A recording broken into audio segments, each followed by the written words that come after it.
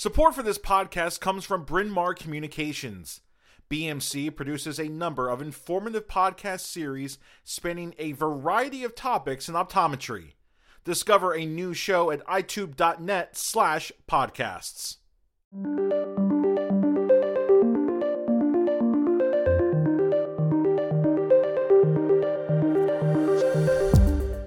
Hello. Well, you made it through another month, and it's time for the next regular episode of the Mod Pod. But what do we have in store for you? Well, we pulled a mix of 3 articles from our July-August issue that we thought would be of interest to everyone.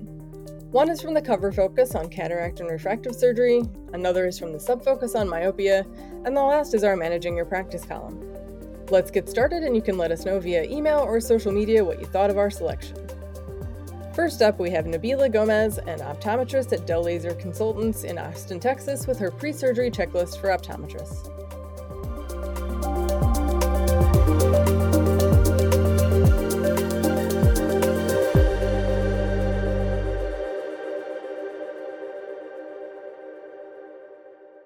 Refractive intraocular surgery, including cataract and refractive lens exchange, offers an exciting opportunity to improve a patient's vision and quality of life.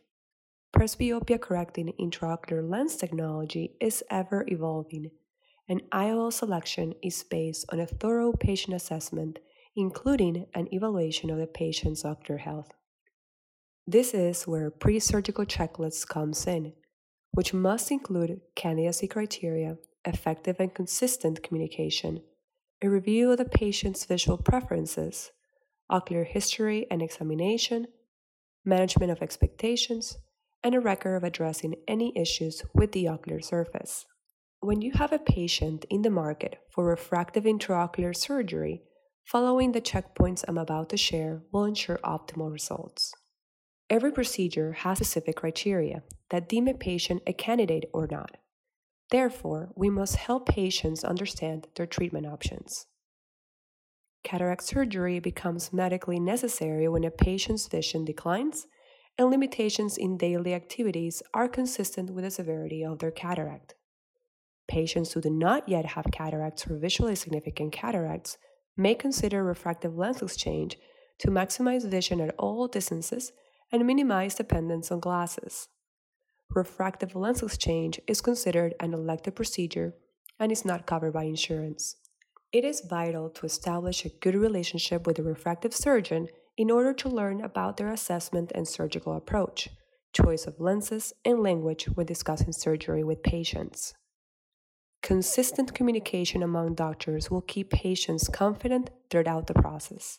One of the preliminary considerations before refractive surgery is the patient's lifestyle and visual expectations. The answer to the questions below can provide valuable insights into the patient's preferences. Do they want partial or minimal spectacle dependence? What are the visual demands of their work or hobbies? What's the refractive error? For example, if nearsighted, do they like reading without glasses? Do they wear contact lenses? Soft or rigid gas permeable? Do they have monovision? How tolerant will they be of glare and halos due to lens design? Conversations about lens technology should be kept simple and focused on visual outcomes.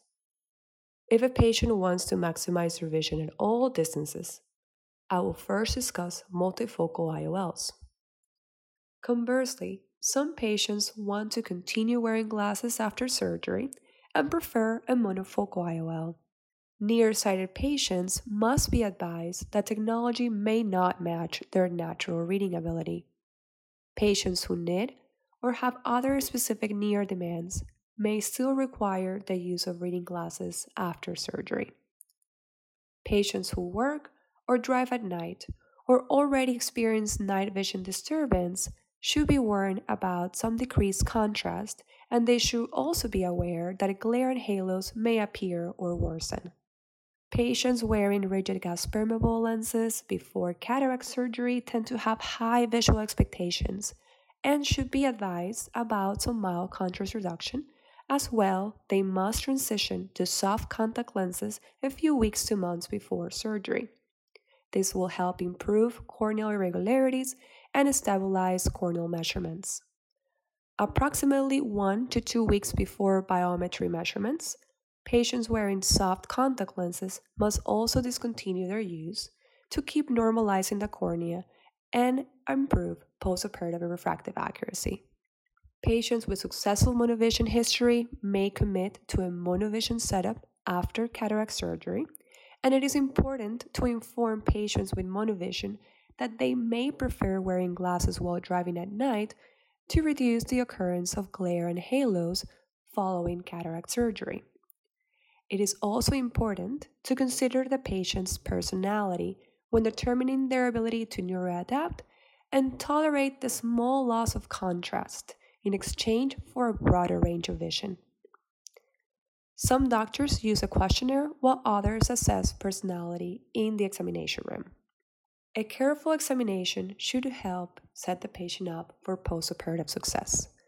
Therefore, it is essential that all pre-existing conditions affecting the visual pathway or causing increased risks during and after surgery be identified and addressed. Corneal topography can be performed to assess corneal irregularity, dryness, and astigmatism. Also, be sure to evaluate for systemic medications such as alpha-1 antagonist drugs, which can cause poor dilation and intraoperative floppy iris syndrome. You will also want to rule out developmental anomalies, degenerative conditions, and other retinal, macular, and optic nerve pathology. If any of these conditions are present before surgery, explain their consequences and visual limitations to the patient. Those with mature cataracts require a B-scan to assess their fundus before surgery. High myopes are at increased risk of retinal detachments and require retinal clearance. And many myopic patients are likely to experience floaters postoperatively. Other conditions that need to be identified include previous corneal refractive surgery, example, radial keratotomy, LASIK, photorefractive keratectomy, and advanced surface ablation.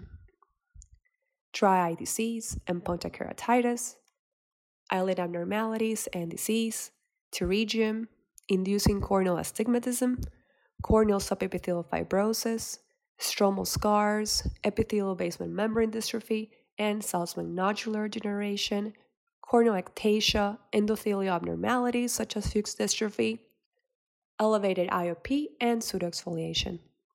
As part of the co-management team, we as optometrists aim to diagnose ocular surface disease, educate patients about their pre-existing conditions, and treat these diseases before refractive surgery.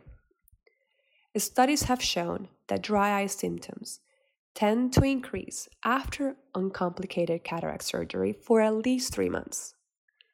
Optimizing the ocular surface helps to restore corneal health, improve biometry measurements, and minimize visual fluctuations after surgery.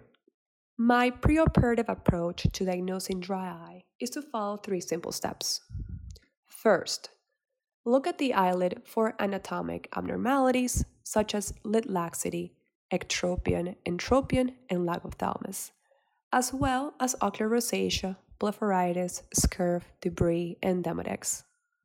Second, express the meibomian glands and document the ease of expression and meibum quality. And third, assess the ocular surface by measuring tear volume, corneal and conjunctival fluorescein staining, and tear breakup time. Another important factor concerning dry eye disease is patient education.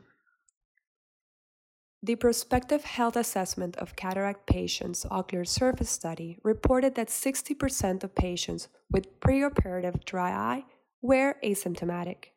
Patients who are asymptomatic may have an easier time understanding their condition if it is compared with high blood pressure or cholesterol.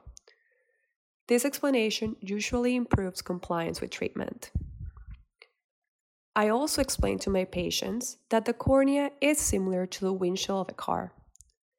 Keeping it clear improves visibility, but visibility decreases when the windshield is dry and dirty. Water and soap are the equivalents of dry eye treatment, which is needed to optimize the surface before and after surgery.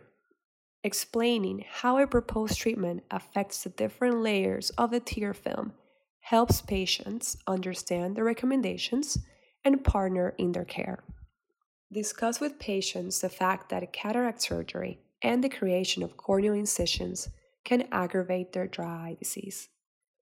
Corneal sensitivity and tear production have been shown to decrease after cataract surgery. And those with presbyopic correcting IOLs are more susceptible to visual disturbances from a poor tear film and other forms of ocular surface disease. My pre-surgical core dry eye treatments include a steroid or antibiotic steroid drop to lower inflammation, a hypochlorous acid solution to decrease bacterial load and reduce the risk of postoperative infection, a topical immunomodulator to increase tear production, and punctal occlusion to preserve tear volume. Eyelid disease, including blepharitis, ocular rosacea, and meibomian gland dysfunction, may require additional treatments, such as oral doxycycline, omega-3 fatty acids, blepharoexfoliation, intense pulse light therapy, and thermal pulsation treatments. Ocular surface conditions, including Salzmann nodules, EBMD, and severe punctate keratitis, may require an amniotic membrane or superficial keratectomy. Consistent communication, understanding patient preferences, diagnosing conditions affecting the visual pathway, restoring anatomy, and managing visual expectations during the preoperative examination will set your patient up for success. In addition, a multifaceted dry eye treatment approach is needed to optimize the tear film and normalize the ocular surface effectively. This will prevent new or worsening dry eye symptoms and minimize refractive misses, fluctuating vision, and postoperative infection.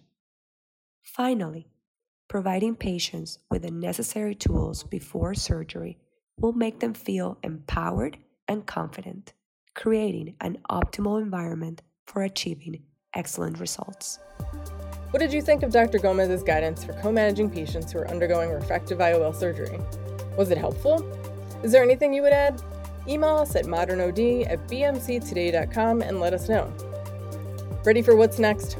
Great, because we're about to hear Ashley Tucker, a partner and optometrist at Bel Air Family Eye Care in Bel Air, Texas, provide an overview of myopia treatment options available now and those that optometrists are likely to have at their disposal in the near future, right after this break.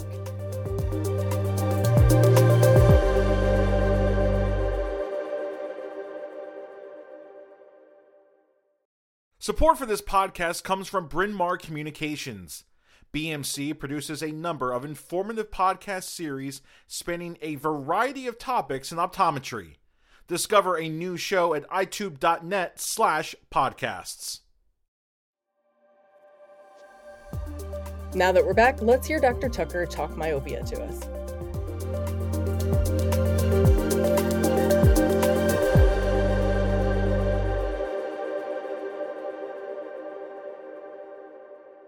We are living in the most exciting time to be implementing myopia management in our everyday practices. Not only do we have an FDA-approved daily disposable soft contact lens option, but several other treatment options are on the way that we will be able to add to our arsenal to expand our scope of practice even further. In addition, new evidence-based lifestyle recommendations have surfaced, which we can use to supplement our medical myopia control options. Let's explore the newest trends and topics in myopia management. Spending time outdoors has been recognized for years to prevent or delay myopia onset. But the details surrounding what constitutes outdoor time have been ambiguous until recently. The current recommendation is now at least 2 hours per day, but the more outdoor time, the better. In fact, children who spend less than 13 hours per week outdoors had significantly higher risk of incident myopia. While outdoors, children should truly avoid doing any near work and instead engage in activities that stimulate their distance vision, such as playing sports. The exact level of light intensity necessary to have an effect on incident myopia is yet to be determined, but traditionally, light intensity more than 1,000 lux is considered sufficient to constitute outdoor time. Thus, even being outdoors on a cloudy day is better than being indoors in terms of myopia control. Sleep is a key factor in children's overall health, but it has been recently described as a modifiable behavioral risk factor affecting both myopia onset and progression. According to 2 recent studies, there is an increased risk of myopia in children who sleep less than 5 to 7 hours per night, compared with those who slept more than 9 hours per night. In addition, results from a trial conducted in China found that children who had a bedtime of 9:30 p.m. or later were much more likely to be myopic at baseline, develop myopia during the 2-year trial, and have more significant myopic progression. These results suggest that children who have an earlier bedtime and sleep longer are less likely to become myopic and to progress at a lower rate if they do develop myopia. MiSight 1-Day is the first FDA-approved soft contact lens proven to slow the progression of myopia in children from 8 to 12 years of age at the initiation of treatment. At 3 years, the trial evaluating this lens concluded that children wearing MiSight 1-Day experience on average a 59% reduction in refractive progression and a 52% reduction in axial elongation when compared with the control group. Most recently, the company released 7-year data showing that despite being switched into a single vision lens for the final year, there was no evidence of a rebound effect after cessation of treatment.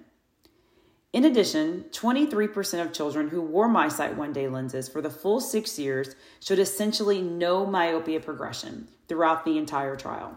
Although MiSight 1-Day is the only FDA-approved contact lens option for myopia control, there are several other highly effective lens designs available for off-label use, such as orthokeratology lenses and center-distance soft multifocal contacts. Although true outdoor time is ideal, there are certainly challenges that may prevent children and their families from spending 2 or more hours per day outside each day, such as inclement weather, lack of proper supervision, and time constraints. As a result, researchers have proposed an indoor therapy using repeated low-level red light that could potentially mirror the positive effects of outdoor time. In a sham, device-controlled, randomized, double-blind clinical trial in China, researchers used a device that emits 650 nanometers of red light directly to the retina. The therapy was administered at home under parental supervision twice daily and 5 days per week. Each session lasted 3 minutes, with the session separated by a minimum of 4 hours. The preliminary results of this study are very promising, with a significant decrease in axial elongation and myopia progression after 6 months and no structural impacts on the retina. Low-dose atropine has been used for decades as an effective off-label form of myopia control. Studies such as low-concentration atropine for myopia progression, or the LAMP trial, and atropine for the treatment of childhood myopia, or the ATOM trial, have been invaluable in determining the appropriate dosing and concentration of this non-selective muscarinic antagonist for clinical use. The childhood atropine for myopia progression, or CHAMP trial, is moving us one step closer to having an FDA-approved formulation. This is a 3-arm, randomized, double-masked, placebo-controlled clinical trial testing several atropine formulations that are shelf-stable at room temperature, preservative-free, and dosed once daily at night. With sites in the United States and Europe, the trial includes patients from 3 to 17 years of age from a variety of different ethnic backgrounds who have myopia between a half a diopter and 6 diopters and no more than a diopter and a half of astigmatism. The trial is in phase 3 and has determined that low-dose formulations of 0.01% and 0.02% atropine are safe with few adverse events. In addition, 0.01% atropine was found to be efficacious in slowing myopia progression, as evidenced by spherical equivalent refractive error and axial length measurements when compared with placebo after 3 years. If approved, this drop will be the first pharmaceutical agent approved for the treatment of childhood myopia. Myopia control spectacles are perhaps the most anticipated addition to our myopia management toolbox. These would provide a complete package of options for our patients and would especially help those who are both contact lens and eye drop averse.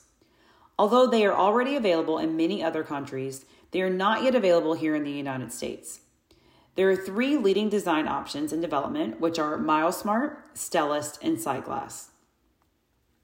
MyoSmart spectacle lenses use defocus incorporated multiple segments technology developed in collaboration with the Hong Kong Polytechnic University and is considered to have a dual focus design. The lens consists of a central optical zone for distance correction with approximately 400 plus power plus 350 diopter lenslets equally distributed in a honeycomb pattern throughout the mid-peripheral zone. This provides clear distance vision while simultaneously creating myopic defocus on the peripheral retina. Stellus lenses incorporate highly aspherical lenslet target technology, with the lens consisting of a single vision optical zone surrounded by 11 rings of aspheric lenslets of varying powers to create a volume of myopic defocus. SightGlass uses diffusion optics technology to reduce contrast. This lens design is based on the theory that high levels of contrast on the retina cause axial elongation, whereas low levels slow elongation. The lens consists of a clear central aperture surrounded by thousands of dots, reducing peripheral retinal contrast by at least 30% when compared to central contrast. The future of myopia management is truly exciting. Practitioners are better equipped now than ever to adopt myopia management as standard of care and to have a positive influence on the lives and vision of our patients. Well, hopefully we're up to speed on the state of myopia management, seeing as it's a very real and manageable condition. Now, though, we are at the last article of the episode. Have you ever wondered whether an optometric externship program was right for your practice? If so, you're not alone. And also, today is your lucky day because Osama Said is about to serve up the pros and cons to help you make the decision.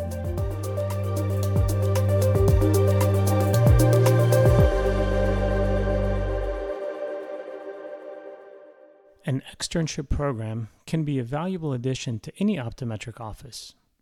It provides students with hands-on experience and can help bridge the gap between academic learning and practical application. However, as with any program, it also comes with its own sets of pros and cons, which I'll review. Offering this type of program provides an opportunity for students to bring fresh ideas and perspectives to your office. They may be familiar with the latest technologies and techniques and can give valuable insight into the latest trends in the field. Externs can also provide feedback on your practice, which can be valuable in identifying areas where you can improve. Moreover, externs can bring a new energy and enthusiasm to your practice, which can be infectious and help motivate other members of your team. These factors can all contribute to a more dynamic and innovative practice, ultimately leading to improved patient care and better outcomes. Additionally, externs are typically unpaid or receive a low stipend, thus reducing the cost of staffing while improving efficiency and revenue by providing additional clinical support. Supporting an extern can also identify a potential future employee who's already familiar with your clinic's operation and culture, which cuts down on the cost of the hiring process in the future. That said, there are still costs associated with incorporating an optometric externship program into your office. These may include providing supervision and training, developing a structured program, and potentially dedicating time and resources away from patient care and other administrative duties. There may also be some liability, insurance, or board requirements, which we'll discuss more in the cons section. Although the cost of an externship program may be less than hiring a full-time employee, it's still important to consider and plan for these costs in advance. Offering an optometric externship program at your practice also affords an opportunity to mentor students and guide them in their learning process. As an optometrist, you have a wealth of knowledge and experience that you can share with your externs, helping them to develop their clinical skills and gain a deeper understanding of the field. This can be a rewarding experience, as it provides a chance to give back to the next generation of practitioners and positively influence the future of the profession. Additionally, by serving as a mentor, you can help build relationships with future practitioners, which can benefit your practice in the long term. You may even collaborate with externs on research and other projects, which can further contribute to the advancement of the field. Establishing an externship program can also connect you with potential hires. Externs may be looking for employment after completing their education, and serving as an externship site provides an opportunity for them to gain first-hand experience with your practice to see if it's a good fit for them and for you. You'll have the opportunity to observe externs over an extended period, which will help you determine if they would make a good fit for your practice long term. This can help streamline your hiring process, identify potential hires, and screen for qualities such as technical ability, communication skills, and a cultural fit. Furthermore, by hiring someone who's completed their externship at your practice, you can be confident that they are already familiar with your practice, patients, and procedures. Having your own externship program can create a perception of high academic standards and excellent clinicians among patients. Patients are often impressed by the presence of externs in a practice, as it signals that the practice is committed to ongoing education and training given by knowledgeable and skilled practitioners. This perception can be particularly valuable for practices that are looking to differentiate themselves in a competitive marketplace, helping to attract new patients and retain patients.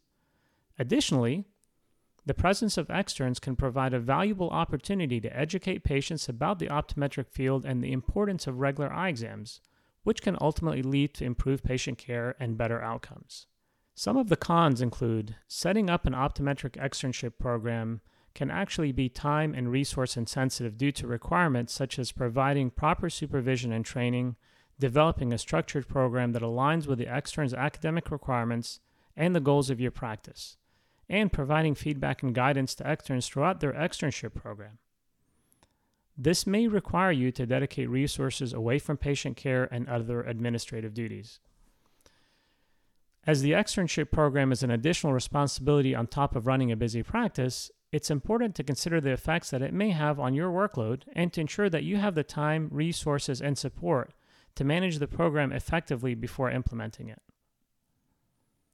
For the externship program to be effective, it's essential to have a well-defined structure that matches the school's academic requirements, the extern's aspirations, and the practice goals.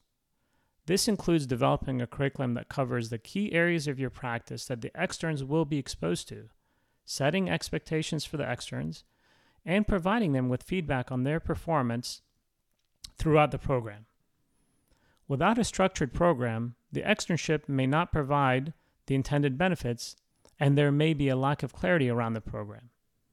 This can lead to a less than optimal experience for these externs and could even have a negative impact on the practice. Developing a structured program can be time and resource intensive, but it is essential to ensuring that the program is effective and achieves the desired outcome. It's important to carefully evaluate the resources required to develop and implement a structured program and to ensure that the program is well aligned with the goals of your practice before implementing an optometric externship program. As an optometrist, you are responsible for the actions of your externs, and if one of them makes a mistake that results in injury to a patient, you may be held liable. This can be a significant risk, particularly if you have not adequately trained and supervised the externs. It's essential to ensure that the externs receive proper training and that they're closely supervised during their clinical activities. It's also important to have appropriate insurance coverage in place to protect your practice in the event of an adverse incident. Liability and insurance issues can increase the costs associated with incorporating an externship program, and it's important to consider these costs when evaluating the feasibility of an externship program for your practice. Although the risk of liability can be mitigated through proper training and insurance, it's important to carefully evaluate the potential risks. Externs are typically present in your office for a limited time, usually a few months at a time. As a result, it can be difficult to establish a long-term relationship with the externs, and it can be challenging to build a cohesive team. Additionally, the constant turnover of externs can disrupt the flow of your practice and may require you to spend additional time and resources orienting new externs. This can be particularly challenging if you have a busy practice, as it may be difficult to find the time to provide adequate training and supervision while also managing patient care and administrative duties. To mitigate the effects of the lack of continuity, it's important to establish clear expectations for the externs, provide a well-structured program, and communicate regularly to ensure that externs are on track with their goals and responsibilities. Additionally, it may be helpful to consider establishing ongoing relationships with local optometry schools to provide a pipeline of externs to your practice. which can help to ensure a more consistent supply of well-trained externs. Although the lack of continuity can be a challenge, it can be mitigated through careful planning and well-structured program. Also keep in mind that although externs are well-trained in clinical skills, they may not have the same training experience in optical sales and marketing. This can be challenging if your practice relies heavily on optical revenue, as you may need to spend additional time and resources training externs on the finer points of optical sales and marketing. To mitigate the effects of optical revenue, it's important to establish clear expectations for the externs and communicate regularly with your staff to ensure that they can manage their responsibilities effectively. Providing training and guidance to externs in areas such as optical sales and marketing can also be a valuable learning opportunity for them and help them to develop a more well-rounded understanding of the profession. Although the lack of business training among externs can be a challenge, it can be mitigated through proper planning and support and can provide an opportunity for both the externs and your practice to learn and grow. Incorporating an optometric externship program into your practice can provide several benefits, but it also comes with its own set of challenges. Developing a well-structured program that aligns with the goals of the program and the academic requirements of the student is essential to ensuring that the program is effective and beneficial for both the externs and your practice.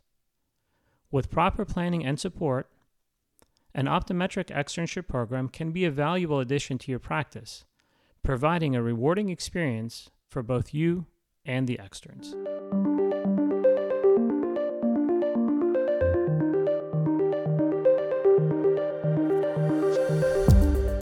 Hopefully you found Dr. Said's article interesting, but also full of answers to your questions about adding an externship program to your practice. And we hope you enjoyed the rest of the episode as well, of course. As always, get in touch with us if you have any questions, comments, feedback, or ideas.